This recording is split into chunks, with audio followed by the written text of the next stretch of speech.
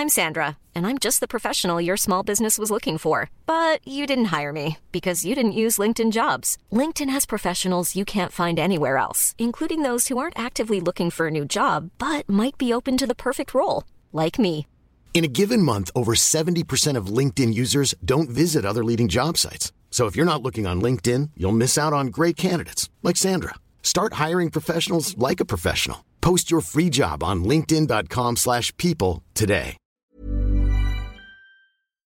In a sudden flash, it all comes clear. It's a eureka moment, an epiphany. Hi, I'm Marcus Smith, host of the Constant Wonder podcast. The world offers marvel, meaning, and mystery around every single corner. In nature, art, science, culture, history, we talk everything from bees and beetles to obelisks and asteroids. Experience the thrill of transformative encounter. We'll bring more wonder to your day. Listen to Constant Wonder wherever you get your podcasts. Hello and welcome to another episode of History Hack. Alex, go on, go for it. Who we got on? Today we've got a very, very special guest. He's written a number of books on the history of beer and pubs. He once went on a pub crawl which took in more than 300 bars in 13 countries and gained a stone in weight. He's brewed and transported beer to India via sea. He's the British author, journalist, award-winning writer, broadcaster and consultant who specialises in food and drink, Pete Brown. Hello, Pete. Hello. You came back after coming down the pub with us. That's quite an achievement for us. Usually we terrify people. No, it was great. I loved it. And I went and watched Apollo 11 the following day as well. So it was inspirational. Cool. How is lockdown since last week? It's good. I've just finished the first draft of a book that I set myself the task of writing during lockdown. So celebrating the other night after getting the first draft printed out. Just got to wait and see if it's any good or not now. God, you're so quick. I've not even managed to do an introduction for my George V book on lockdown. So what is the book? It's called Craft and Argument. And there's a lot of debate about the definition of craft beer and whether it really is craft beer and all this kind of thing. And I decided to research the history of craft as a discipline or a concept or whatever, and try and locate beer within that discipline. And you see it in a very, very different way. It's all about how we see the world, how we relate to the world, and how we make sense of ourselves rather than just what kind of hops you're putting in the beer. Oh, there's going to be two guys that are sitting here chomping at the bit that are going to be very excited to read that book. Because basically, Pete, Alina and I love you. We think you're great. We're not really that bothered about beer. I used to have a paddy if it got on me in the bar and I smelt of Foster's. And Alina's only interested if she's drinking it. So we have basically brought your two biggest fanboys on today, which is our Down the Pub judges, Holmes and Dyer, who are so excited to quiz you about everything they've read in all of your books. Holmes has just been telling us off air that he has obsessively got hold of. You just said you think he might be the first person to get a copy of your new book. Yeah, it was published. Yeah, the paperback. It was published on the 23rd of April, and last time I checked, it wasn't available anywhere. So I think COVID has screwed up book warehousing and delivery. So Andrew's the first person to get it that I've heard of. Brilliant. So I'm just going to hand over to him. Holmes, you take charge. Alina and I are here. We're listening. We're learning. But this one's for you, buddy. Yeah, hopefully by the end of this, you two may even fancy a beer. But let's see where we end up. So, Pete, in the first few pages of your Man Walks Into a Pub book, it contains a list of 118 words or short terms that the British used to describe drunkenness. Things like bladdered, half-cut, lashed, that type of thing. And I remember reading it for the first time and thinking, this is a book I'm going to like. How long did it take you to put that list together? It was a labour of love. I think the full list is about 1,000 words long. And I think we did it over about 4 years at the end. It's got to be a great thing to do. I mean, you probably get this all the time, and you may have updated it in the second edition, but I can't believe you've missed out shitted. Basically take any expletive you like and someone's used it somewhere to describe the state of getting drunk. In fact, in the book I go on to say that you can take any word at random, and if you put the ed suffix at the end, it'll work. We got tabled, we got walked, we got gardened, and people know what you're talking about. Well, that was Michael McIntyre did a whole stint on that in his first tour, didn't he? And they were actually selling T-shirts saying, "I'm utterly car parked." Yes, a whole 10 years after my book was published. That's all I'm saying. Swine. Swine. He gets all his best stuff from me, does McIntyre. But I thought originally it might have been out of politeness. But then when I went down the list, you did include twatted and fucked and others related to the C-bomb. Yes. Some of which, if I ever do a third edition, I may not include again. Times are changing. But I think there's enough there for people to get the idea anyway. Okay, before we start, we thought it might be worthwhile if you can give us a quick overview as to how beer is made, because it's something that quite even a lot of beer drinkers aren't aware of. It really is. I saw a survey when I was writing my last book about beer, Miracle Brew, that showed that 22% of beer drinkers can name the 4 main ingredients of beer, which is really bizarre. And they are hops, barley, yeast and water. And the reason that's relevant from a history point of view is the history of brewing is really the history of malting. It's all about where you get the fermentable sugars to make alcohol from. So if you want to make wine out of grapes, it's really easy. You get some grapes, you crush them, wild yeast on the skins will ferment the sugar, turn it into wine. To make beer out of grain, you've got to go through quite a tortuous process called malting, because beer doesn't want... The grains that we use, mainly malted barley, they don't want the sugars to be eaten by animals. So they store it as long chain starches. So we have to go through this really complicated process of wetting the grain and drying it again, basically waterboarding it, sort of almost drowning it, then pulling it out, and then putting it back in again. And then you dry it out on a long floor, and that releases enzymes that turn the starches into fermentable sugars. So it's a really complicated process, which is why people don't really talk about it enthusiastically. You tend not to see romantic pictures of people working malting floors the way you do people trading wine grapes. But we couldn't make beer. Just to simplify it, Pete, are you trying to imitate the German at the start of the germination process?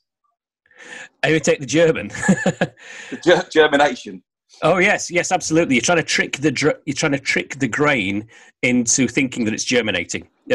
All the stuff you do to it is to make the grain think that it's in the right conditions to start sprouting and to grow. And once it's done that, we then kill it. So malting is basically the torture and genocide of lots of baby barley plants. All in a good cause, though. All in a good cause. There are casualties in brewing. But like I said, the thing is that this requires a permanent kit. It requires you to have big flat floors, heated surfaces. And you can't get those if you're riding around having a nomadic existence on horseback. So there's a big theory that in order to malt grain to make barley, to make beer, that's why we settled down into permanent communities for the first time. And then, in addition to the barley, you've obviously got water, hops, and yeast as well. Yeah, so we dissolve the barley, or we soak the barley. Then we mash it in water. That extracts all these sugars. Then you take the sugary water off the grain. You then probably, well, these days you add hops, but we'll talk about that. That's a relatively recent addition. And then you let it ferment, and all that sugar, you add yeast, and all that fermentable sugar turns to alcohol. So there's your 4 basic ingredients. So if we go way back in time then, when do we think beer was first brewed? So it's not an exact science because there's very little documentary evidence of brewing. There's quite a lot of archaeological there's quite a lot of archaeological evidence, but that's quite recent. Using carbon dating techniques, when a vessel is used for brewing, it leaves behind calcium silicate, or beer stone, and that's evidence that people were brewing with it. And since we developed the techniques for carbon dating that, it's like this arms race. The first date of brewing is getting pushed back and back and back. So when I first started writing Man Walks into a Pub, the consensus was that brewing started around 3000 BC, because that's when the first written evidence of it exists. And then by 2004, that date had gone back to about 7000 BC, with archaeological evidence discovered in China. And I think now we're talking about somewhere between 9 and 10,000 BC. In the last 18 months, malting floors have been discovered in Israel, which were probably used for beer. If not beer, then it's hard to think what else they were used for. Blimey, and then how would that beer resemble anything we're familiar with today? Not most of us, no. But if you were to go to if you're ever in Johannesburg and you go to the Museum of Brewing there, beer is still made in African townships in a very similar way to how it used to be made. And basically, you get this wet grain, it's in a pot, it's like a grain porridge, and then you stir it with a stick that's got yeast cultures living on it and allow it to ferment for a few days. You have to drink it within a few days or it goes off. It looks like white porridge. It tastes sour and milky and sort of like an Ovaltine that's gone off, basically. So it's an acquired taste. I mean, surely it's only a matter of time before that reappears on the craft beer market as some sort of falafel and scarab beetle IPA. I'm amazed it hasn't already, to tell you that. And also, in ancient times, how much did they drink? Quite a lot. I mean, there's a big debate about beer being used as a substitute for water, about people not being able to get clean water. And there's a bit of a ding-dong about it, because people say, well, of course you used to be able to get clean water in ancient times. There was no pollution like there is now. But you'd get pollution pretty quickly around any area where people were living, in towns and cities and things like that. So, yeah, they drank quite a bit. There's some evidence that the ancient Egyptians were huge drinkers. They used beer to pay the slaves who built the pyramids. Going further back from that, you've got the Sumerians. That's where a lot of the earliest evidence of brewing is. And just from the records we've got, they seem to enjoy a party, definitely. And with that in mind, there's also references to hangover cures going back, isn't there? Way back. There is, yes. I don't know how liberal people are being with the translations here, but the Egyptians were talking about boiled cabbage as a hangover cure. There is Eublus, right around 400 BC, and then in the 2nd century, Athenaeus also said that take some boiled cabbage when you wake, there's the end of your headache. Except that, like I said, I'm sure he didn't do it rhyming in English language at the time. No, you've never been tempted to try the old boiled cabbage remedy? Weirdly enough, I haven't, no. I think that's understandable. And as well as having beer, there's sort of paraphernalia associated with beer as well, isn't there, from those times? They had barmaids, and even sort of beer advertising's been found, hasn't it? Yeah, apparently so. There's something like drink this beer with the heart of a lion, things like this. Beer features really commonly in a lot of old glyphic-based languages, like Sumerian and like ancient Egyptian. Beer did have its own hieroglyph in Egyptian times, and you do see some things which do strongly resemble hangover slogans. Some sentences that do strongly resemble beer ads. And then I think also as well, I think you said that the Babylonians had the first barmaids. Yes, I would have to check this, and a lot of this is. When I wrote Man Walks Into a Pub, I didn't question my sources too closely. But this is stuff that's kind of gone around fairly consistently, that they had barmaids, that they had bars, and a lot of stuff that we recognise today. And that doesn't really surprise me. I think beer creates a kind of behaviour around itself. I think if you look anywhere people drink beer, on the surface, customs might look a bit different, but what's beneath them in terms of kind of social bonding is incredibly consistent. So it's not surprising that people would have had the same thoughts, the same emotions, the same sort of attitudes around it that we have now. I mean, I think there was a slight difference, because you wrote that they had barmaids, and also that the penalty that barmaids got for serving short measures was death by drowning. I think there's a slight difference. My God, I would have been buggered. I short poured everyone who didn't say please. This is a common thing throughout the history of beer. Short measures are the ultimate sin. You know, I think there's also a medieval morality play where all these sinners turn up at the gates of heaven, and Jesus spares and forgives every single one of them, apart from the bar person who served short measures, and they go straight to hell. Well, when I was growing up, there was the phrase sort of heads means holidays, which meant you serve slightly less so you don't get the full head, and then that pays for the landlord's holiday. I mean, it still goes on today. You know, the guys in camera are very particular about their the the liquid must be 95% of the total volume in the glass and stuff. I tend to have a different view, which is that the head is part of the beer. I mean, yeah, it's taking the piss a little bit if it's like over an inch wide, but when you drink beer through the head releases all the volatile hop aromas, and so you actually get a more aromatic, satisfying pint of beer when it's got a decent head on it than if it's just, you know, London style with the kind of meniscus of the beer at the top of the glass, so you've got to balance it. Yeah, no, I'm with you, because, you know, if you've got an absolutely full glass, by the time you've got back to your seat or even where you're standing, you've lost that anyway, haven't you? Yeah, you're from Burton, aren't you? Or just I am, near Burton? Yeah. Burton's kind of the interesting no man's land, because in the north we serve beer with a sparkler in order to guarantee this tight, foamy head, and in the south, a head is non grata. And I find that around Burton-on-Trent, that's the real thing. From pub to pub, it's going to vary whether you get a head or not. It is, and also, I mean, I remember, you know, when I've lived there for about 20 years. My dad, half of his mates worked in the brewery, sort of thing. My dad didn't work in the brewery, sort of thing. But they had a really mixed group. Some of them would get stuff from the keg downstairs in the cellar, so the landlord knew them, and he was happy to go and do that. One of them used to take his own sort of sprinkler head with him, so he could have his own sort of perfect quality head with him. So there really is a mixture around there. Absolutely. You're seeing a historical argument being played out in real time in one town. It's quite a fascinating place. Yeah, definitely. Well, we're going to come on to Burton a bit more later, but what's quite interesting is, you know, beer is associated with the earliest civilizations, but then it seems to become somewhat marginalised by history. Yeah, I think I blame the Romans mainly.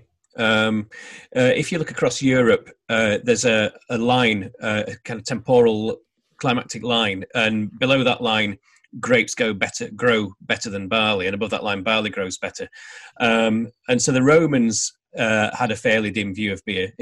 To some extent, they had a goddess. I've forgotten her name, but it's where we get Ceres, the goddess of cereals, where we get cerveza, the sort of Latin word for beer from. But Roman society definitely valued wine far above beer, and most of the Western civilized world has retained that to this day. You know, it was also helped much later by the French kind of becoming thought leaders in global cuisine, and them kind of putting wine with food rather than beer. I fully believe that if cereals grew better in large parts of France than grapes did, that we'd now be seeing beer menus across the world in every decent restaurant, and, you know, you'd be having Appellation Control-Aid West African pale ales instead of IPA and all this kind of stuff. Well, hopefully it's the dream we can still all aspire to. I was going to say, you and Johnny are getting slightly excited about that, aren't you? I could definitely live with that. It's far easier to understand than wine. There's no question about that. Yeah. I think beer's so interesting because it can be very, very straightforward and simple and basic. And I think that's why it gets written off by a lot of people. But it can also be extraordinarily complex and just as intriguing as fine wine.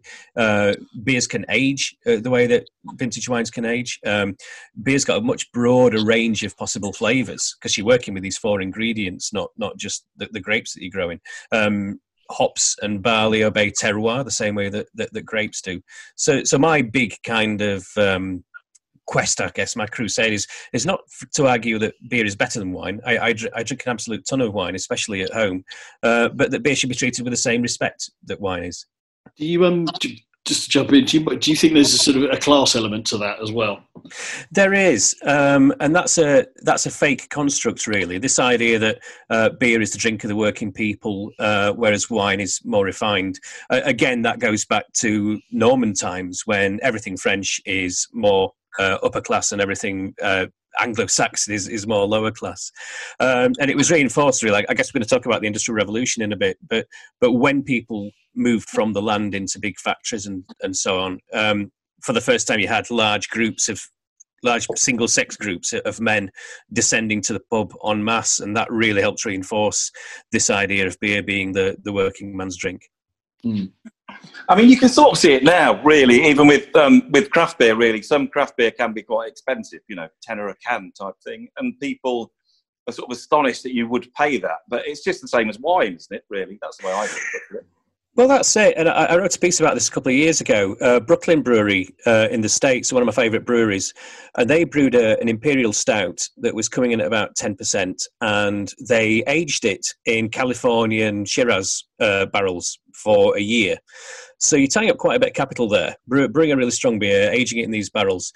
And the barrel aging, you've then got the character of the wood, you've got the character of the original beer, you've got the character of the microflora that are living in the wood, plus the character of the wine that's been sitting in those barrels, all combining in a way that the brewer can guess at but not really control. And this thing that comes out is kind of wine strength with the complexity of wine. And my local was selling it at £3 for a third of a pint. And people were outraged at how expensive this was because it was only beer. And I pointed out that this was tasted like wine, was matured in wine barrels, was the same strength as wine, and that a third of a pint is slightly larger than a 175ml glass of wine. And you find me a pub in the UK where you're going to get a 175ml glass of really decent wine for £3. I said it's not overpriced; it's an absolute bargain. Yeah, definitely. So we've talked about the Middle East, so and obviously we're here in Europe. So how did beer make its way from sort of the Middle East over to here? There is some conjecture about that, because I think we assume that if there's evidence of something in the Middle East in 3000 BC, and then the first evidence of it in Europe is, say 1000 BC or 200 AD or something like that, we assume that it must have somehow travelled from point A to point B. And when I was writing Man Walks into a Pub, I did what everyone does and said that it was probably the ancient Phoenicians. I'd love to know more about the ancient Phoenicians, because they seem to be responsible for everything, including the establishment of Ibiza as a party island. But as traders, they may have brought the first beer to the UK, to Europe rather. But it's just as likely now, I think, that we developed malting technology and brewing technology independently of the Middle East, and maybe we were just a little bit behind them, but we worked it out for ourselves. You do see techniques like this emerging simultaneously sometimes at different parts of the world without connection between each other. So in terms of ancient Britons then, what would they have drunk? Would we recognise that? I mean, the first things were, when it was mostly forested, the first thing we would have drunk was mead, probably, followed by cider. Beer really probably came across with the Anglo-Saxons around 400 AD, and it would have been pretty different to what we've got now. I'm not sure how similar it would have been to the old African porridge stuff, because we would have been using barley rather than sorghum. We were probably malting the barley. Some friends of mine in Ireland have found what they believe to be ancient maltings going back to about 2000 BC. So we're probably drinking a malted barley drink, which would have been flavoured with all sorts of different herbs, basically whatever they found in hedgerows to give it some more flavour and some more complexity. Bog myrtle and yarrow are the two that I can remember, which sound quite tempting. I wouldn't mind a bog myrtle and yarrow beer, come to think of it. No, definitely. And that was done, in people's homes. They just brewed for themselves, didn't they, and their immediate neighbours or something like that. Yeah, it was very much an activity that happened in the home, the same way baking did.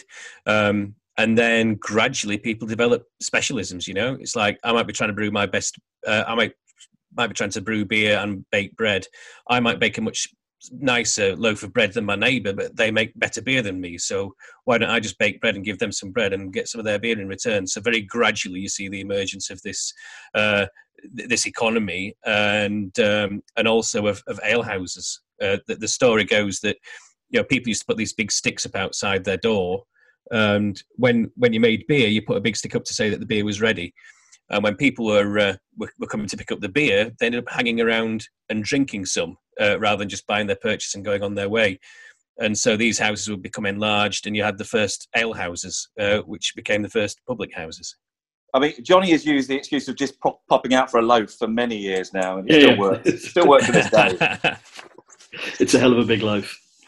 Yes. So if we move on a little bit in history then, I mean, there's not much in the way of written records from the Middle Ages and the post-medieval period. But what do we know about the development of beer in that time? We know that there's a bit of a kind of argument of the sexes here, in that in the home, brewing was always an activity that was expected of women to do. So the best brewers of the Middle Ages were brewsters, female brewers. And then the rise of the monasteries kind of took over the momentum in brewing, because if you're kind of living in a patriarchal society that goes up to a male god, then beer is far too important to be left to the women. And so the men had to kind of take control of it.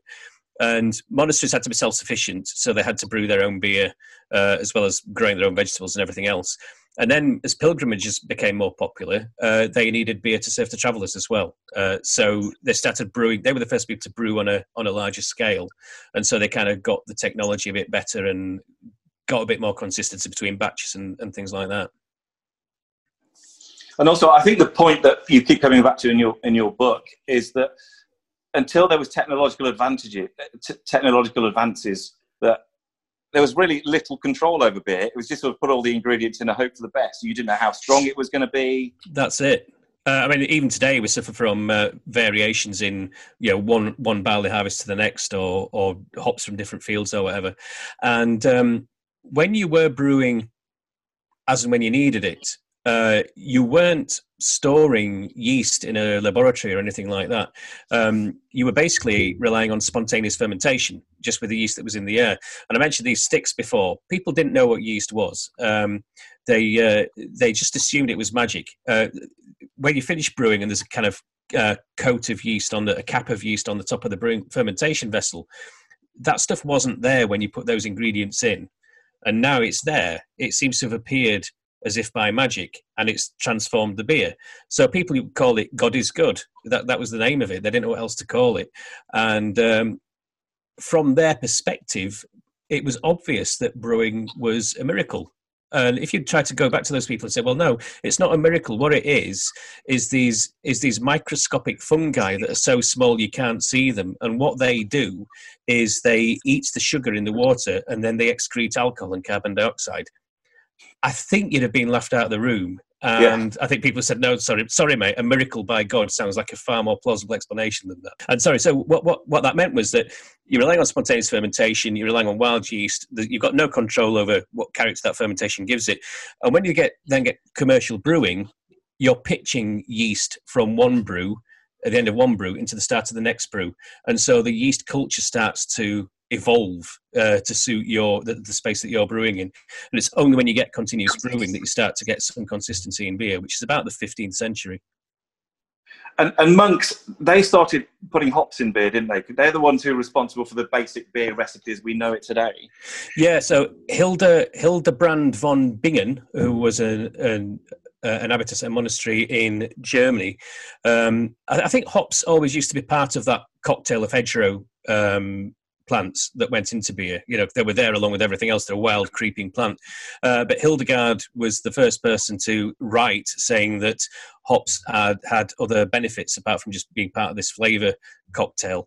And she realised that if you added a lot of hops to beer, it helped preserve it. And this is absolutely crucial for the development of modern beer, because before hops were used predominantly, the only way to preserve beer was to make it really strong in alcohol. A 10% beer is going to last a lot longer than a 4% beer.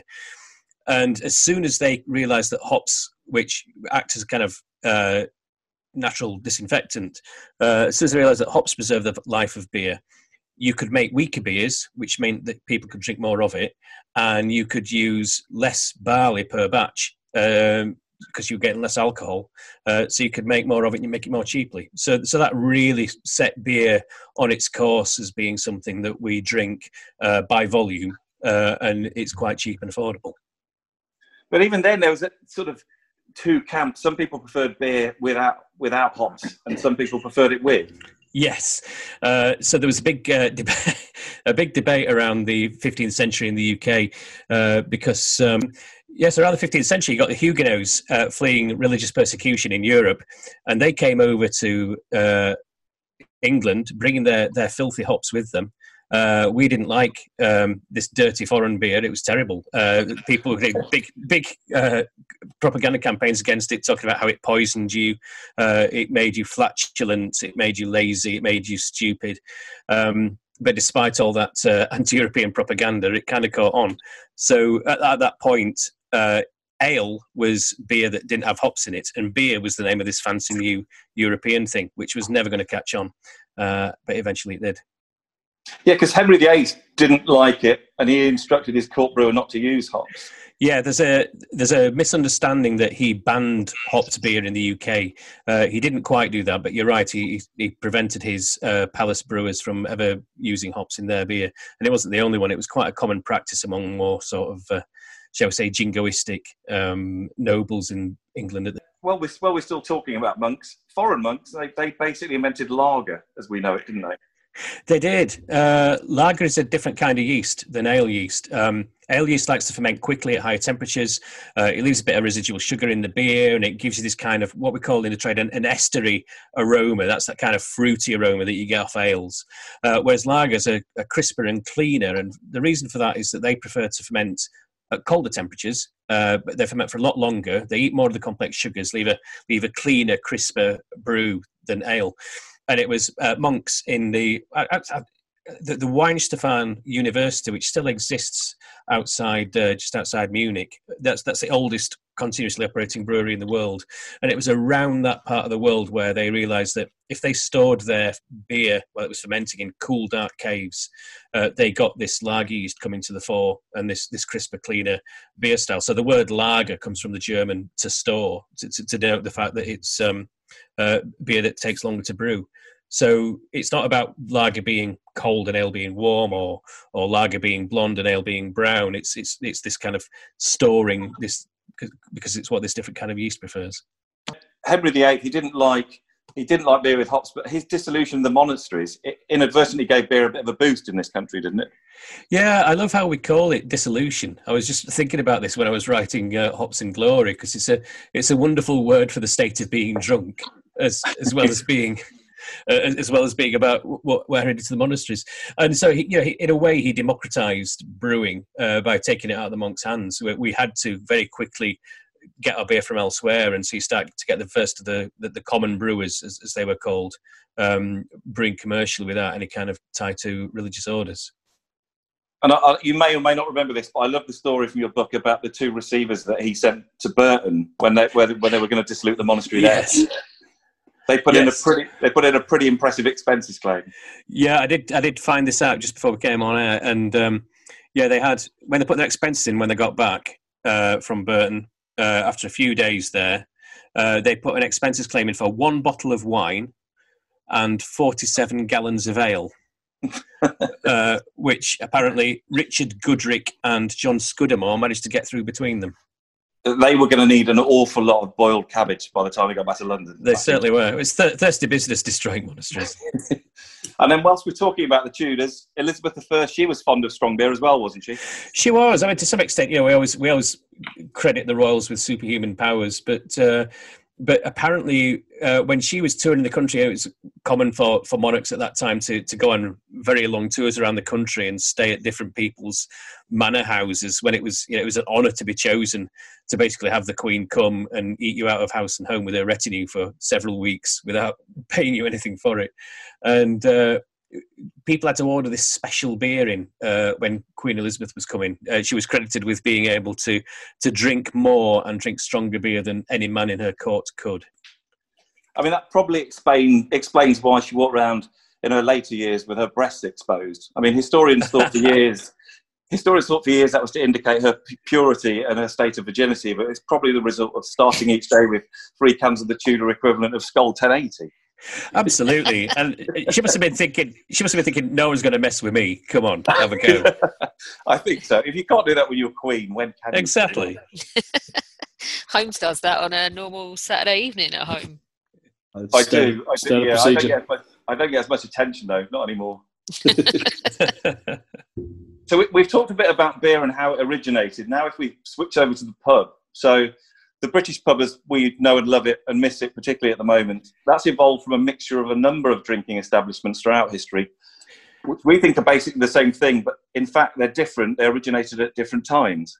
Yeah, everything about beer and pubs gets confused after a while. I can't think why that would be. But for about the last 200 years, when we talk about the pub, we've used the names inn, tavern, alehouse, public house, interchangeably, as if they're just different names for the same thing. And you see that in pub names today all around the country. Inns, taverns and alehouses used to be three distinct classes of establishments, and they used to be taxed differently. They used to be licensed differently by the state. So alehouses, I talked briefly about, those were these kind of organic places that made and sold beer and gradually grew, put a few chairs in whatever, and had people into their front rooms. And from that, we get that kind of homely nature of the pub that we recognise from any good pub today. Inns were quite different. They started off with the monasteries, like I said, where people were travelling for pilgrimages. I mean, we didn't used to go on holiday; we went on a pilgrimage instead. And so inns began as establishments within inside the monasteries. By the time the monasteries were dissolved, there was enough travel anyway that we still needed inns. So inns were these massive establishments that offered obviously stables for the horses, rooms for the guests, food, drink, storage, commercial services, banking services, and so they were a very, very different proposition from the basic alehouse. And then taverns. Sorry, go on. Sorry, Pete. I was just going to say that one of the main distinctions that we see in pubs derives from the age of the sort of coaching era, doesn't it? With the sort of the bar and the saloon.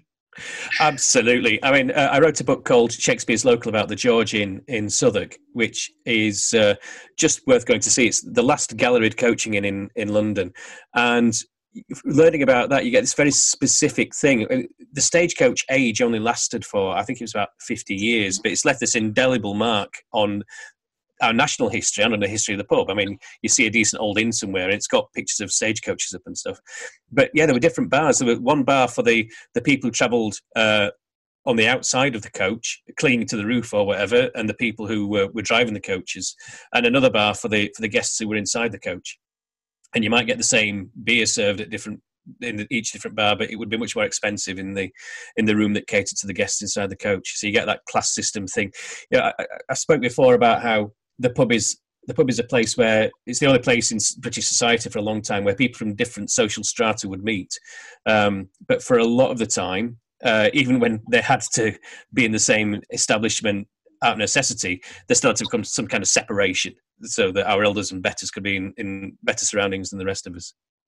So the George, which you briefly mentioned then, and that was the story of you cover that story of that pub in your book, Shakespeare's Local, but Charles Dickens was a patron there as well, wasn't he? It was. I mean, if you believe the pubs of London, then Charles Dickens was a patron of every single one of them. I'm surprised he ever got anything written.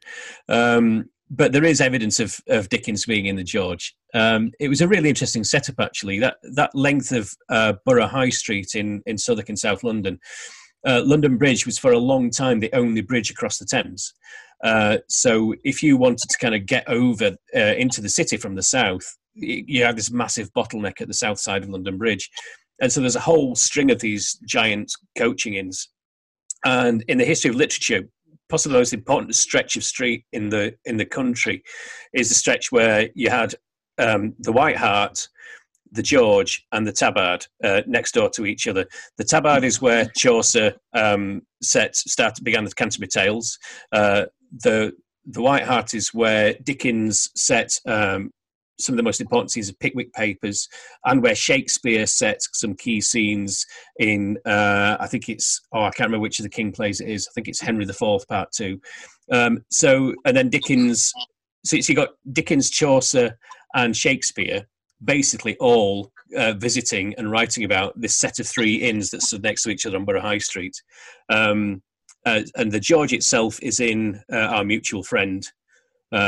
It's not only featured glancingly, but Dickens definitely was seen drinking in there. There are reports of him in there.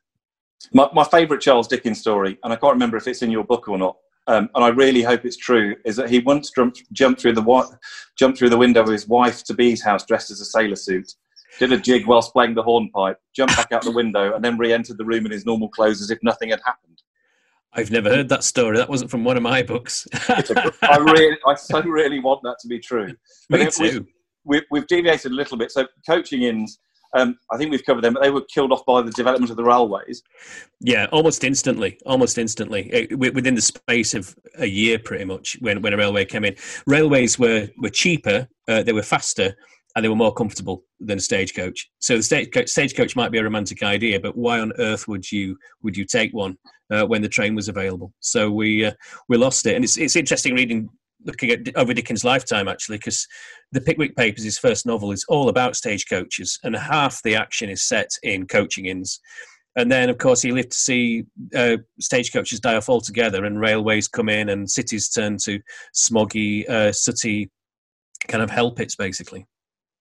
So that's alehouses and coaching inns, which leaves taverns, yeah, the kind of posher cousin of the alehouse, really.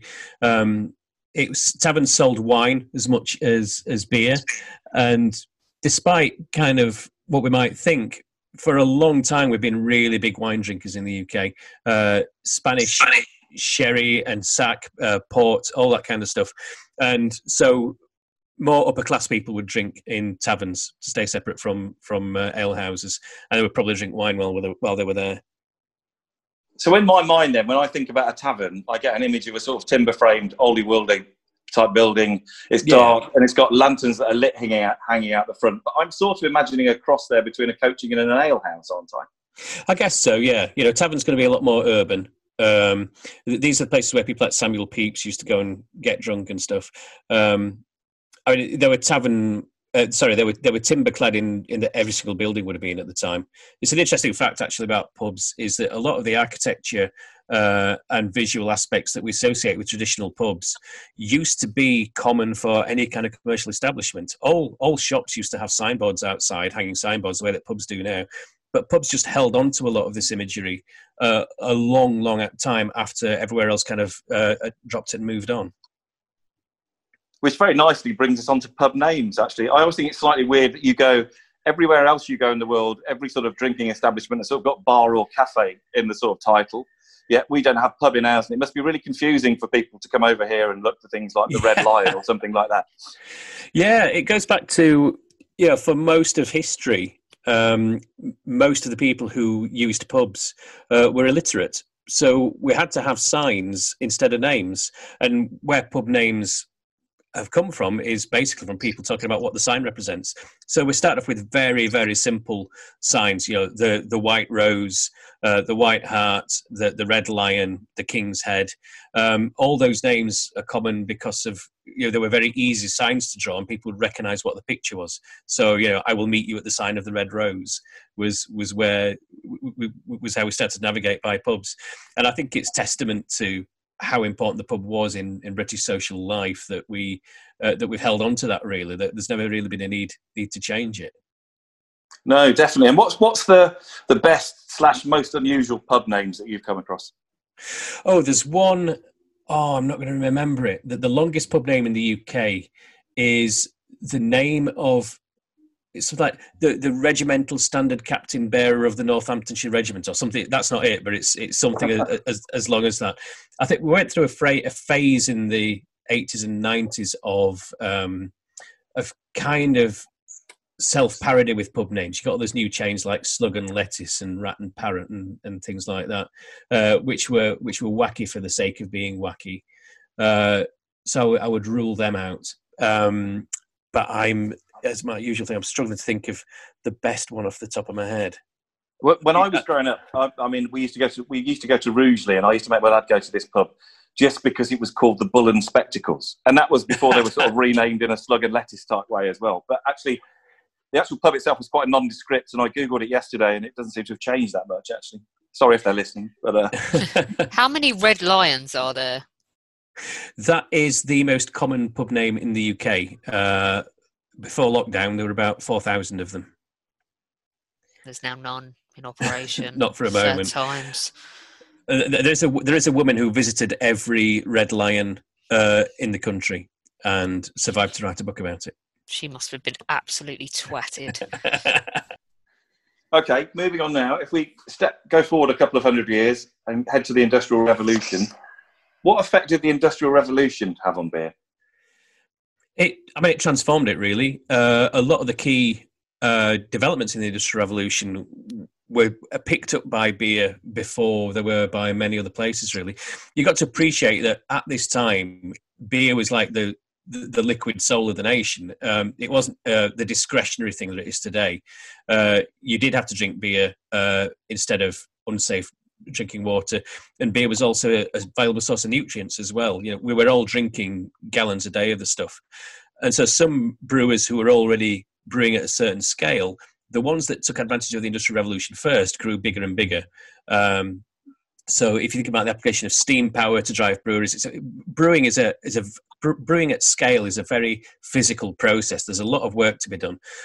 A lot of breweries used to be organised to run on gravity. So you'd start off by hauling all that heavy grain up to the very top floor of the brewery, mashing in a vessel at the top, and then running off from that to a vessel on the floor below, and so on until you're finally finishing it off on the ground floor.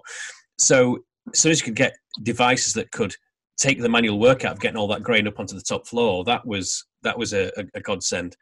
And then you got the quality aspect of it. You know, you want to be controlling temperature really precisely. So thermometers, saccharometers to measure sugar content, microscopes to check the action of microbes in the beer. All of these things, each one of them when it came along, was an absolute revolution in brewing.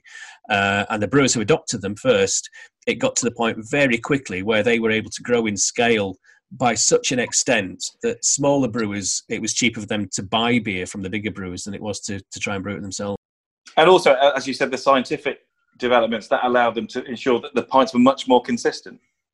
Yeah, I mean, this is, I used to work in marketing, and you know, the promise of a brand is being able to offer the same thing again and again. If you buy Heinz tomato ketchup or Cadbury's Dairy Milk, you don't want one pack of it to taste different from the last one did.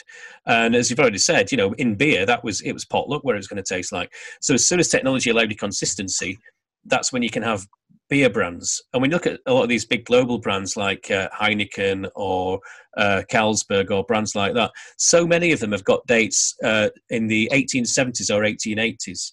And that's when Pasteur's technology around studying microorganisms allowed them that consistency. And so that's when you get these brands, firstly, being able to grow to a scale that no one's ever seen before, but also being able to say, no, we can put a brand name on this because this bottle of Heineken is going to taste at least pretty close to how the last bottle of Heineken tasted.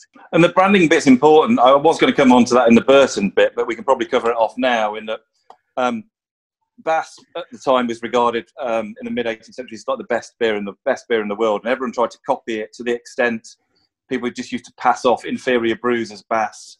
And they used to stamp the Bass red triangle on their barrels, even though it wasn't Bass. So Bass took action to counteract that, didn't they?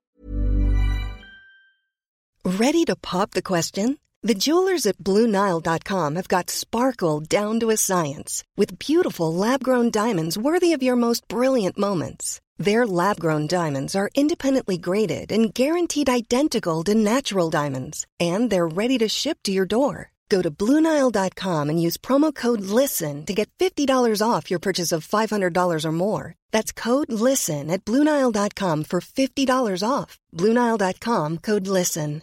Quality sleep is essential. That's why the Sleep Number Smart Bed is designed for your ever-evolving sleep needs. Need a bed that's firmer or softer on either side? Helps you sleep at a comfortable temperature? Sleep Number Smart Beds let you individualize your comfort, so you sleep better together. J.D. Power ranks Sleep Number number 1 in customer satisfaction with mattresses purchased in-store. And now save 40% on the Sleep Number Limited Edition Smart Bed for a limited time. For J.D. Power 2023 award information, visit jdpower.com/awards. Only at Sleep Number stores or sleepnumber.com. Yeah, you go back to this fact that we were all illiterate at the time, and so beer names and brands were basic shapes, or they were, you know, a lot of beers get things like called 4X or XXX or things like that. That's easy, you know, we can just kind of see what that is on the barrel. And so Bass adopted this symbol of the red triangle, really simple, really recognisable. And there was nothing to stop other people saying, yeah, this is Bass, this is a red triangle. So in the UK, when the trademark office opened for the first time ever, on the 1st of January 1876, the guy from Bass was sitting on the doorstep waiting. So the oldest trademark in the UK, second oldest in the world, is Bass Ale. And then just going back to what we talked about, I thought it's quite interesting that, you know, we generally regard beer as just something to drink with a view to getting drunk. Some of us, anyway. Not looking at Johnny in particular. But at the time of the Industrial Revolution, it was regarded as sort of a dietary requirement, wasn't it? I noticed in your book you mentioned that, and children in St Bartholomew's and Christ hospitals in the 17th century were drinking 3 pints a day. Yeah, there's this great thing called small beer. So, as we talked about, you pass all that water through the grain, you rinse all that sugar out of it, you make a good potent brew of beer. If you want, you can then kind of put another load of water through it and get off a much weaker one. If you think about making a second cup of tea with the same tea bag, which I promise I never do. Being from Yorkshire, it wouldn't work. But if you think about the premise of that, making a second cup of tea with the same tea bag, and think about how you're going to get a weaker, waterier version of the original. We used to do that with brewing, and that would give you a beer that's about 1 or 2% alcohol. You could drink that as much as you wanted, and you would never get drunk off it. But it's clean, it's nutritious, it's got calories in it, it's got B vitamins in it, and so it was given out to people convalescing in hospital. It was given out to kids at school. It was given out to people working in workhouses. It was just an essential thing. I think one of the things about beer being taken for granted is it gets taken for granted the same way we take air or water for granted. It was so common, you just didn't notice it anymore. It was just beer. It was part of life. It was just there every day. But also people who worked in sort of hot manual industry sort of thing. I think I read in your book that people who worked in foundries, they could lose 20 pounds of sweat a day. And as a result, they drank up to 20 pints of beer in a shift. Yeah, and when you look at a lot of... not so much now, but if you were to go back 50 years or so, the most celebrated brands in the UK, beer brands, would have been those from big industrial areas. I still think now the West Midlands, places like Wolverhampton, where you've got Banks's, and Banks has got one of the last remaining commercial successful milds going. And I think Banks's mild is about 3%. But you had a big glass blowing industry around there, and if you're blowing glass, the water is literally just pouring out of you. You could people would come out of glass blowing factories and drink 10 pints of beer on the way home at night, and get back up for work in the next morning. And certainly, when I was growing up at the start of my drinking career in Barnsley, there was still a mining industry back then. And it was really interesting because that culture still held on then. Blokes had been down the pit would drink a lot of beer afterwards. But whereas by the time I was in my 20s, being drunk was seen as something that was pretty cool. When I was growing up, if you showed any signs of drunkenness, despite having drunk 10 pints of beer, you'd get this sad shake of the head. It's like, oh, look at him, he can't take his ale. So the point was to be able to drink without getting drunk, because it was a manly thing to do. It was a manly thing to be able to hold your ale, and you needed to do it because of, as you said, for recovering from work. So during this time period, the 18th and 19th century, porter was probably the most popular beer. So what is porter, and why did it prove so popular? So porter's it's a dark beer. It's very malty. It had almost disappeared when I started writing Man Walks into a Pub, and I'm glad to say the craft beer boom has brought it back again. It's kind of the forerunner of Guinness. Guinness we call stout. It's called stout because it was originally called extra stout porter. It's stronger, thicker porter, and it was I still don't know why it was so popular. It's interesting because if you were to give a pint of it now to a lot of beer drinkers, they would say, "Oh, it's a bit dark, it's a bit flavourful, it's a bit complex for me. I prefer something a bit less complicated." But we drank that by the absolute bucket load. We drank that to in far greater volumes than anyone who drinks beer today. And it coincided with the industrialisation of British cities. It was the perfect drink when you were coming out after a long day in a factory, drinking in a new pub with all your mates. And it was a beer that benefited from being brewed in really large batch sizes. The bigger you could brew it, the more consistent it was. And the more consistent it was, the more you were going to sell it. So porter was the beer that first turned brewing from like a cottage industry into something, an industry that we recognise today. One of my favourite stories involving porter and those large vats that you just mentioned is the London beer flood of 1814. Yeah. Can you tell us what happened there? Yeah, so porter used to be made, it used to age for about a year. So you'd build these big vats, and then the beer would sit there for a year, getting this incredible complexity. And like I said, if you're going to age beer for a year, then the bigger scale you can do it on, the more economic to do it is. And there started to be, at the end of the 18th century, there started to be an arms race to see who could build the biggest porter vats. And it became fashionable to complete the construction of a new vat and then have dinner inside it before it was filled with beer. So I think the biggest one seated a dinner for 200 people inside this wooden vat. So that was all fine and well, but there was a brewery, the Mer Brewery in London, the theatre, Dominion Theatre, where We Will Rock You was on for a long time, at the bottom of Tottenham Court Road in central London. That was the site of this brewery, and it was in the middle of quite a poor area in what's now Holborn. It was a place called the Rookery, which was just real bad slums, loads of people crammed in on top of each other. And these porter vats were held together by wooden hoops, wooden barrels, but then iron hoops that were 5 inches thick. And one day a workman noticed a crack in one of these hoops, thought, oh, it's 5 inches thick, a little crack's nothing to worry about. And then a few hours later, there was an explosion as this vat collapsed. There was another vat next to it. The force of the explosion exploded that vat as well. And so basically a tidal wave of beer, millions and millions of pints, swept through this densely crowded part of London. It swept in through one window of houses, picked people up and swept them out of the window at the other side of the house, and just left this pool of beer that extended for miles, and killed about, I think in the end it killed about 9 people. What a way to go, though. I know. Didn't people end up stampeding towards it so they could try and drink it out the gutters? Well, I went back for the second edition. Man Walks Into a Pub. I went back to. By this time, I was trying to do history properly rather than just being a complete amateur. And I went back to I went to British Library and searched out the newspapers reporting the incident. And it's really interesting. It's not true that people were doing that, but it's this kind of class thing to attack poorer working class people. So there were lots of stories going around about people rushing to drink themselves silly with this beer in the street.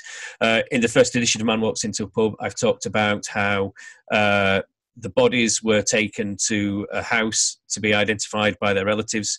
There was a smell of beer coming out of this place that was really strong. So then a riot started because people thought that people in one part of this place were getting beer and other people weren't. And then so many people crowded in to see these bodies, to see what people looked like when they'd been killed by beer, that the house collapsed and killed even more people. None of that is true. People gave those accounts at the time, but none of it was verified, and none of it makes into the Times coverage of the incident at the time. So as usual, the best stories in history often turn out to be complete bullshit, unfortunately. But it's still a great story. It is a great story. And around the same period as well, in the 17th and 18th century, I mean, as Alex has said, she doesn't like beer. She mainly drinks gin. But as we've seen when Alex, when she goes out, gin can cause problems, and it did in Britain in the 18th century. Yeah, Alex would have loved it back then. It was thanks to our eternal wars with the French. Brandy was a bit too popular for the liking of the British government, so they slashed taxes on gin.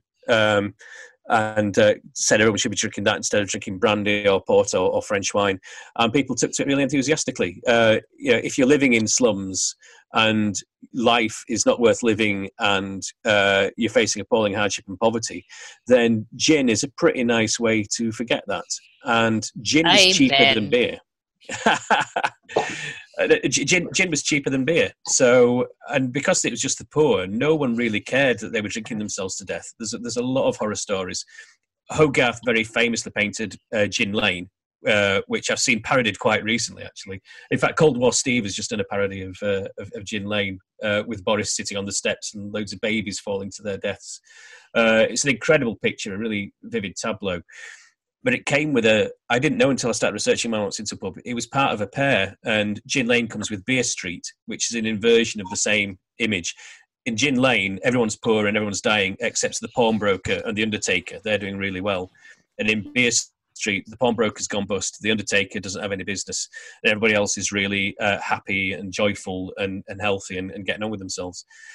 But it was only when we were trying to pull an army together and there weren't enough working class men who were capable of fighting that the government realised that they needed to do something. And it took them about 40 years to get it under control. There were 3 different gin crazes. And eventually, after about 30 years, they managed to kind of pull it back together, pull it under taxation, and stop the epidemic. But it was a bigger epidemic than anything we've had since.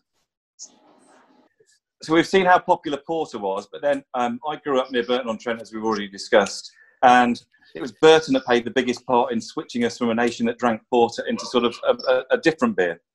Yeah, it sounds really weird because Burton is a landlocked town in the middle of the Midlands, and it's the most important beer exporting town in the history of global brewing. And this is a style of beer that went to India. I mean, everything went to India. We had the East India Company out there. Ships were going out nearly empty and coming back laden with riches and fabrics and all sorts of stuff. And so we put anything on the ships that we could think of putting on that people in India, British people in India might want to buy. And beer turned out to be pretty popular. And so this style of beer developed. Lots of people ask me who invented IPA, India Pale Ale, or when it was invented. It wasn't. It emerged. It evolved from these strong beers, these strong kind of barley wine style beers that were kept for aging and kept for special occasions. There's a brewer called Hodgson in the East End of London who had a monopoly over sending beer to India. But then he cut all his credit rates for the captains of the East India Company, and he got into trouble with the East India Company, which is not to be recommended. If you've got a private corporation with its own army and its own navy that's 100 times bigger than any other corporation in the world, it's best not to piss them off if you're just a one-man show running a brewery. So the East India Company basically went to Burton. Burton had a reputation for brewing beers that exported really well, that survived really well on long sea journeys. And so the head of the East India Company said, "Do you think you could brew this London beer?"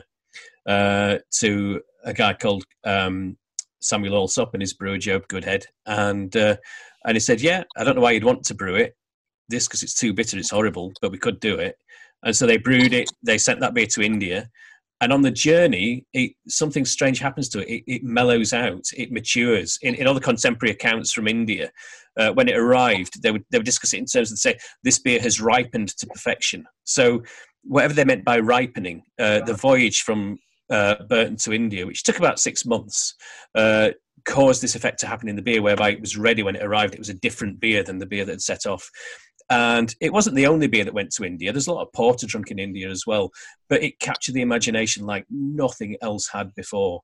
And Burton became the world's most important town in brewing. And one of the reasons that Burton became important for brewing is because of the water that's available there. Now, as long as I was growing up, I always remember hearing about the Burton water. And I like to imagine it was like the purest, freshest, the type of water that Evian is aiming to be, sort of thing. But you've had a sip of it, haven't you? And that's not the case. Yeah, it's not pure at all. It's absolutely full of sulfates. That's what makes it so good.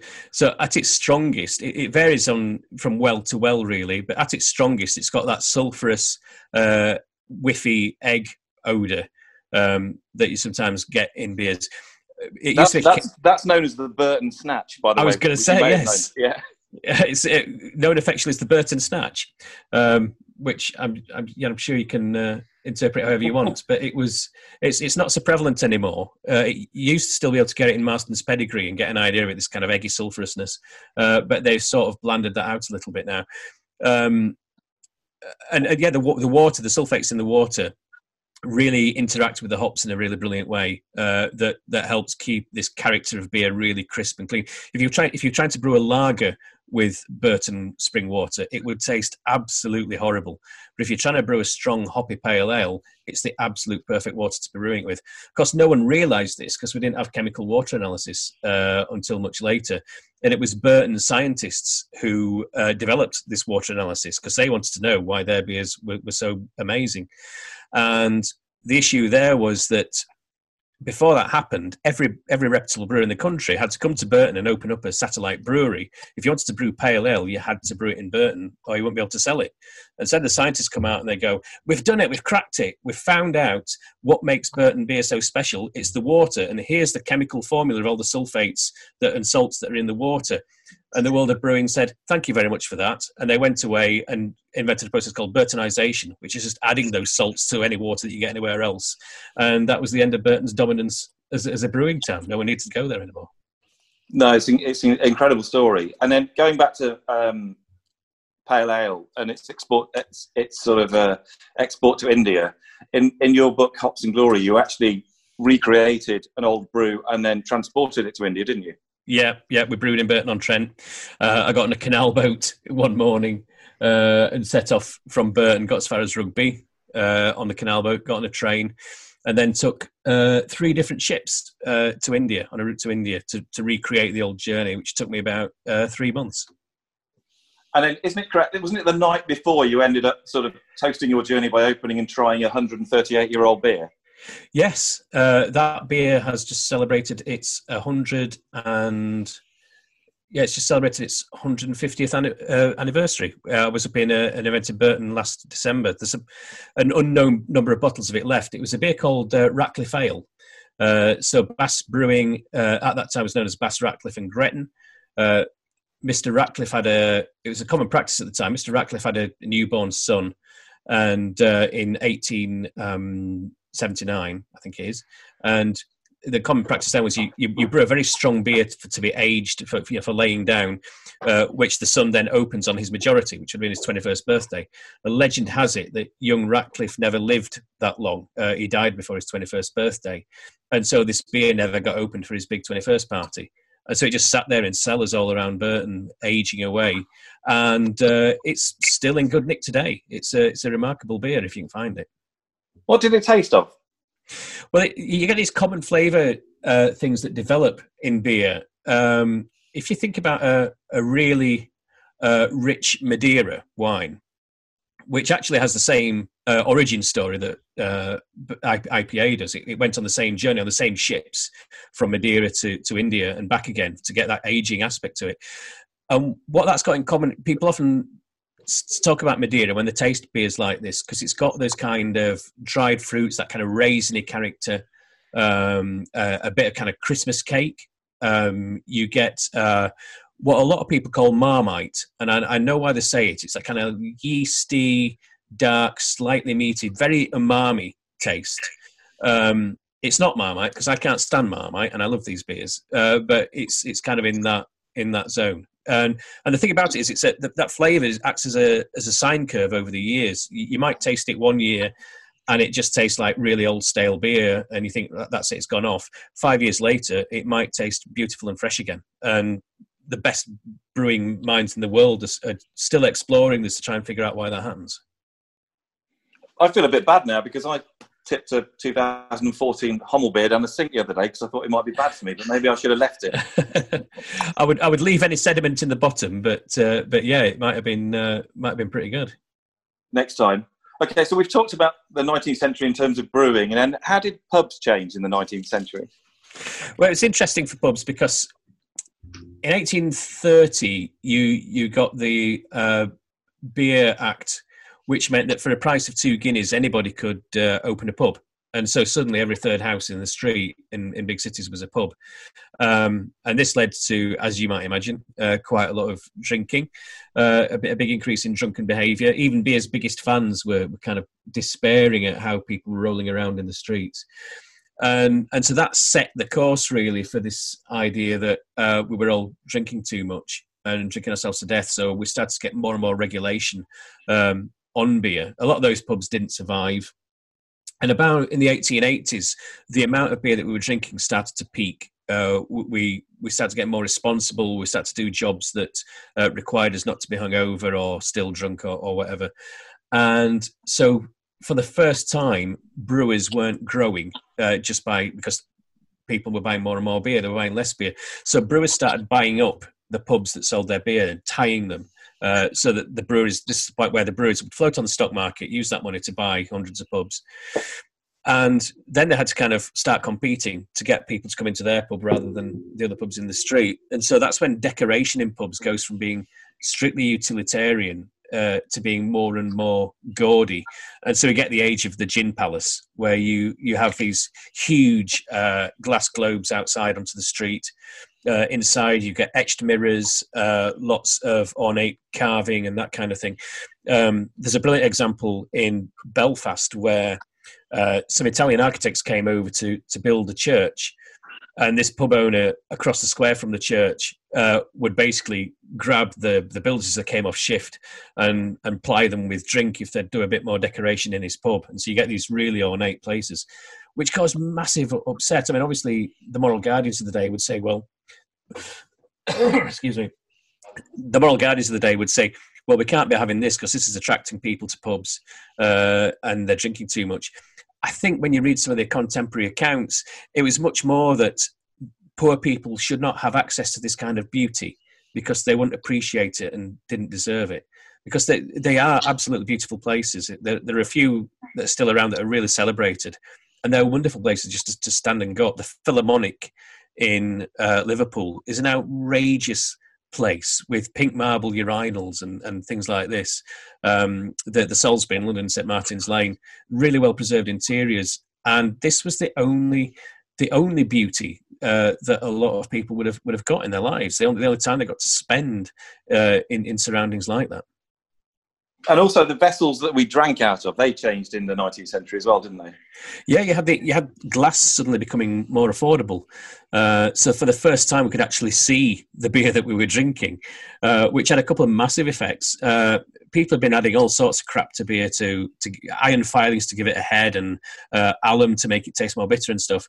And suddenly you could see what the beer looked like. And this is another thing that really helps us move from porter to pale ale. Actually being able to see through the liquid in your glass and for it to shine the way that a really great beer does these days was a revolution.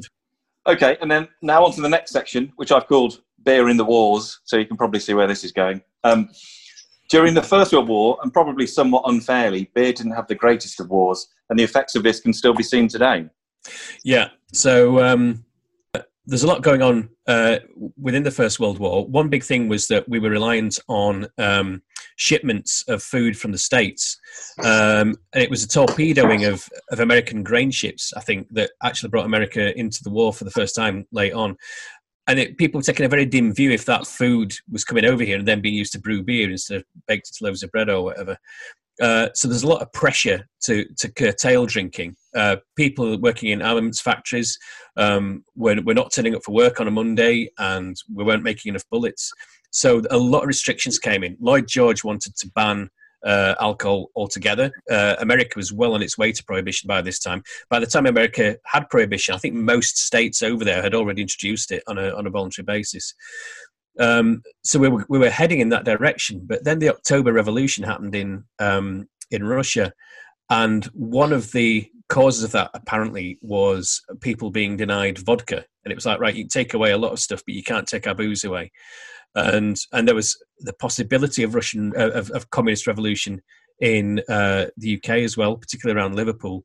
And so Lloyd George was persuaded, instead of going for total prohibition, which could well have made everything kick off in the UK, to just basically really restrict the sale of alcohol and to restrict the strength of alcohol. The strength of beer went down from about 7% to about 2.5-3 over the course of the war. Buying a round was banned. It was called treating, and you weren't allowed to buy a round. So one bloke ended up in prison for buying his wife a drink in the pub. So a lot of things changed, and beer never really recovered. We talk now about British beer having this kind of characteristically lower strength. That is directly a product of the First World War, and also the licensing laws. The reason pubs used to close at 11 o'clock when bars would stay open until 2-3 whenever around the rest of the world was that these licensing laws were brought in for the First World War and stuck around for another 70-80 years. Well, that's it. You didn't get sort of Sunday afternoon opening. It was my final year at university in 1994 or 1995 when you could, finally get a drink at 4 o'clock on a Sunday afternoon. Yes, I can remember that day. I can remember the first Sunday that the afternoon opening came in. It was absolute carnage. I think I think England had just beaten Australia in the rugby for the first time in God knows how long. If I notice, I'm getting mixed up now. This was before all afternoon opening came in, and England beat Australia in the rugby, and the final whistle went at 10-3 at the same time as last orders. And so everyone's trying to celebrate, and the pubs are closing at 3:00. Far better that those people can then stay in the pub and drink through the afternoon, not drink as quickly, and stay indoors where they're going to do less damage. Yeah, I mean, I think beer and brewing gets an unfair rap in the First World War. I mean, lots in Burton, lots of employees enlisted. I think Bass even donated horses to the army, and even one of the directors of Bass, he was the commanding officer of the 6th North Staffs and went into combat with them. Yeah. I mean, brewers are absolute pillars of their community, and Burton's a great example of how brewing basically supports an entire town. Most of the municipal buildings in Burton-on-Trent were built by brewers. Brewery regiments have always been very quick to sign up and do their duty, and this is, of course, how you first get women working in commercial breweries, in industrial breweries for the first time, to fill the gaps left by the men that have gone. Yeah, because the 6th North Staffs, that's a territorial regiment, a territorial battalion, and it's based around Burton. But basically, that was like a PALS battalion for people who worked in the breweries, although it doesn't get the credit of, some more famous Northern PALS battalions, shall we say. I haven't researched that bit, but it seemed fairly typical. But there was a decline, wasn't there, in people visiting pubs between the wars? Yeah, and this is... So, I mean, beer had gone out of fashion because of the measures in the First World War. But on top of that, the period between the wars is when the home actually starts to become a relatively pleasant place to spend time. Part of the reason that we're so wedded to our pubs is that for most of our history in this country, the pub was the only place where you could get warm. It was the only place where there were lights.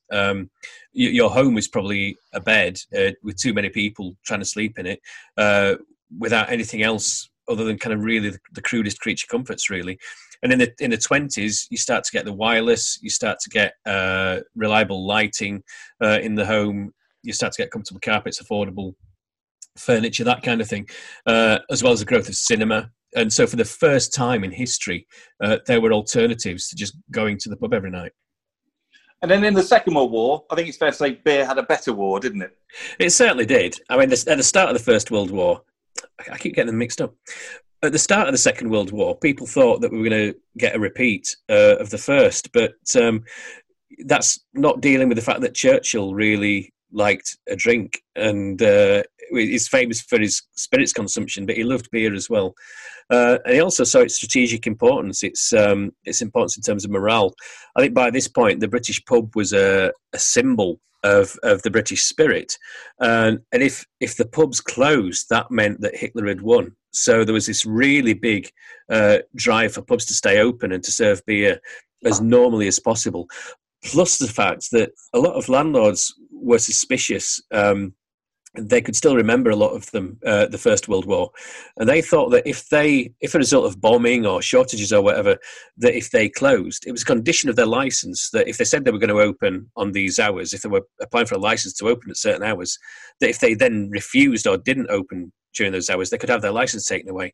So you get this spectacle of pubs that have been completely bombed out, clearing a bit of space in the rubble, putting two beer barrels with a plank between them and opening for business. And the photos of that now, it's like, look at us, our spirit can't be beaten. It was also, I'd better open even though this is ridiculous, because otherwise I might lose my license, which turned out to be a completely unfounded fear, but did produce this extraordinary resilience in pubs. And also, I mean, Churchill ensured that each British soldier received a beer ration, didn't he? Yeah, I mean, one of my favourite things about the Second World War is, we were fighting we're fighting through countries that are famous for the quality of drink they produce. But it was all that foreign continental lager. We weren't having any of that for the fighting British man. So, yeah, Churchill mandated that every man fighting at the front would get his ration of 8 of 8 cans of beer, 8 bottles of beer a week before anybody at the rear got a drop, and that was maintained. I love the fact that with that, though, if you compare it to sick children from the 18th century, and the sick children from the 18th century are still out drinking these brave Tommies. Yes, a mere 8 cans a week. Your average 4-year-old in the 16th century got through that in the morning. Yeah. So we got that. And then my favourite images in the Imperial War Museum are of Spitfires carrying Mitchell's and Butler's beer to the front, landing in Normandy with beer barrels strapped under their wings, and with notes on them saying, when it's empty, please replace the cork and send it back. And the barrels actually got back to the brewery in Birmingham. In the middle of all the chaos of establishing a presence in Normandy, they had time to get these wooden beer barrels back to a brewery in Birmingham, which I just think shows you everything you need to know about our devotion to beer, basically. They certainly had their priorities right. And then one small little nugget that I picked out of your book was that there was an outbreak of the theft of glasses from pubs in the Second World War. Oh, I'd forgotten that bit. Sorry, I totally forgot that bit. Yep. You write that one pub started the night with 325 glasses and ended up with 11. God, it's been a long time since I read that book. But it stands to reason. It stands to reason. I guess it wasn't just students back in those days nicking glasses. They'd have been very vital if you were scrabbling for every single thing you could get. So moving on from the war then, I mean, post-war Britain saw attempts to get more women into pubs with specifically targeted drinks. And one casualty of this, which took a bit of time to recover, was lager. Yeah. So after the Second World War, you've got big lager breweries on the continent. Someone like Carlsberg in Denmark or Heineken in the Netherlands. They'd won the battle in their own countries, and they were, they got like 90% market share or something like this in some countries. And just across the Channel or the North Sea, you've got this market of massive beer drinkers who are not drinking lager. The rest of the world has switched from different kinds of ale to drinking cold, refreshing lager, and Britain and some parts of Belgium are the only parts of the drinking world that have held out, and they're still drinking traditional ale. And so they tried everything they could to try and crack the market. For some reason, we were really slow on getting into the idea of refrigeration. We didn't like it. Still, when I started drinking in pubs, it was rare to see a fridge behind the bar. Things were stored at room temperature, and lager really doesn't want to be drunk at room temperature. And so they just tried strategy after strategy. And so they spent most of the 1960s with lager brands being positioned as a drink for women, as a beer for women, with things like a blonde for a blonde as advertising straplines and things like that. And it didn't work. I think they managed to increase lager's share of the market from something like 0.1% to 1%, and spending millions and millions of pounds. This is the decade when TV advertising really took off, and there's commercial breaks full of ads targeting lager at women, and women just didn't want to know. And so then they went back again and said, "Oh, everyone thinks lager's a drink for women. I don't know where you got that idea. It's not a drink for women at all. What are you thinking of?" And spent more millions of pounds trying to get us to forget what they'd spent a decade telling us. I think since then we've seen there's been even more of a decline in pubs and breweries, and we've seen sort of the rise of, is it 5 or 6 sort of super breweries in the UK? It used to be the big 6. There was this massive consolidation through the 50s and 60s. Until the 70s, you had 6 breweries controlling 80% of the market. Then what we got in 1989 was this thing, the beer orders. And I talked how in Victorian times, the pubs all got bought up by the brewers who supplied them. And in 89, the Tory government decided that it wasn't fair that pubs were owned by brewers. The consumer deserved more choice. And so they said that breweries had to sell off all their pub estates. Now, what happened was breweries thought, right, beer's in decline. We make a very low margin off beer. Pubs are property. So instead of breweries selling off their pub estates, what happened is the pub estates got rid of their brewing capacity. And so what you end up getting now is these massive pub cos. You also get thousands of pubs going onto the market. Japanese investment banks buying 10,000 pubs at a time and this kind of thing. And actually consumer choice shrank because now everybody's free to buy the biggest brands. Whereas, if you just go to a Whitbread pub, you got Whitbread brands. You went to a Courage pub, you got Courage brands. Now any pub in the country could do a contract to buy Stella or Foster's or whatever beer they liked. So we've had a massive shrink in the number of available beer brands. We've got pubs being treated as property companies owned by people who, at least when the breweries owned them, they were proud of the beer they were selling and they wanted to sell good beer through those pubs. And people like Marston's still own their pub estate, Green King for the time being, but they've just been bought by a Chinese investment bank. And we're in a weird situation now where I think one of the UK's top 10 beer brands is British owned. And if you go anywhere, any country in the world that drinks a lot of beer, the number one brand in the country is like a flag carrier. It's like having, Frank Zappa said, to be a proper country, you've got to have some guns and an airline. A beer helps, but at least you've got to have the airline. And countries have a flag carrier beer the same way they have a flag carrier airline. If you go to the States, it's Budweiser. If you go to Greece, it's Mythos. Germany's a bit different because it's still very, very regionalised. And in the UK, we've got Carling, which is Canadian, Heineken, which is Dutch, Carlsberg, which is, Heineken, which is, Heineken's Dutch. I'm going to start that again. In the UK, we've got Carling, which is Canadian. We've got Heineken, which is Dutch. We've got Carlsberg, which is Danish. We've got Bud, which is American, and so on and so on. And I think John Smith's is in there at number 8 in terms of the biggest brands. So we have this weird culture where we're recognised by everybody else as one of the leading brewing countries in the world. And we're the only people who don't think that. We're the only country in the world that thinks we'd better buy these other foreign brands because they're better than brands that British brewers could create. Yeah, I mean, when I first started underage drinking, obviously Carling was in all the pubs when I grew up. But even then, as a 17-year-old, none of us had Carling. We all just had. I think at the time, Bass used to brew Tennent's Extra, so we used to drink that instead. Yeah. At least that's Scottish. So at least it's British. Yeah. And it's Carling's fault really that this all happened because it was a Canadian brand brought across by a guy called Eddie Taylor, and he started buying pubs because he wanted places to flog Carling. And 30, 40 years later, Carling was so ubiquitous, everyone just assumed it was British, and we'd gone from pub companies being regional, town-specific or county-specific to having these big 6 national players. Because Taylor either bought them all up or people formed into big groups in the hope that Taylor wouldn't buy them, that they were too big to buy. So you get this very sudden, very late, but very sudden consolidation of the industry that is still happening, and it's transformed things. And then craft beer, of course, is kind of on course to switch it back to how it was. Well, it was, but you've already had things like, Beavertown were taken over by, I can't remember who they were taken over by. That was Heineken, yeah. They were taken over by Heineken. You can sort of see it going that way again a bit further as well, can't you? Yeah, it's a big debate, and that's really what's inspired my latest book on craft beer. But that was always going to happen. If big brewers didn't come after craft beer, they wouldn't be doing their job.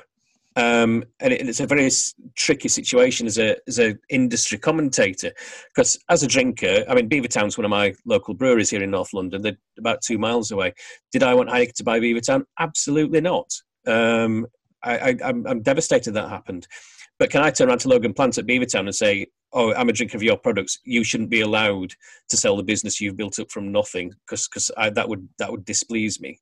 I mean, neither I nor any of the beer drinker has got the right to say that to somebody who's built this business from scratch. So it's a complicated issue, but there's still thousands. Well, until a couple of months ago, there were still thousands of brewers around that are never going to sell out, that are trying to recreate this idea of beer being a localized product like it used to be until 50 years ago.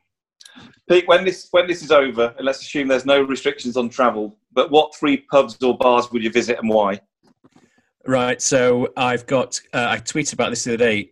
I'm going to say this out loud. I promise you I'm not, an aneurysm. Café Puchinella Kelleder in Brussels, which is a cafe right by the mannequin piss, which is the most disappointing national symbol of any country in the world. But it's got such an amazing bar, and I'm going to have a Taras Bulba in there. I'm not just saying this for you, Andrew, but the Cooper's Tavern in Burton-on-Trent is... That'll be on my list. It is my favourite urban pub in the UK.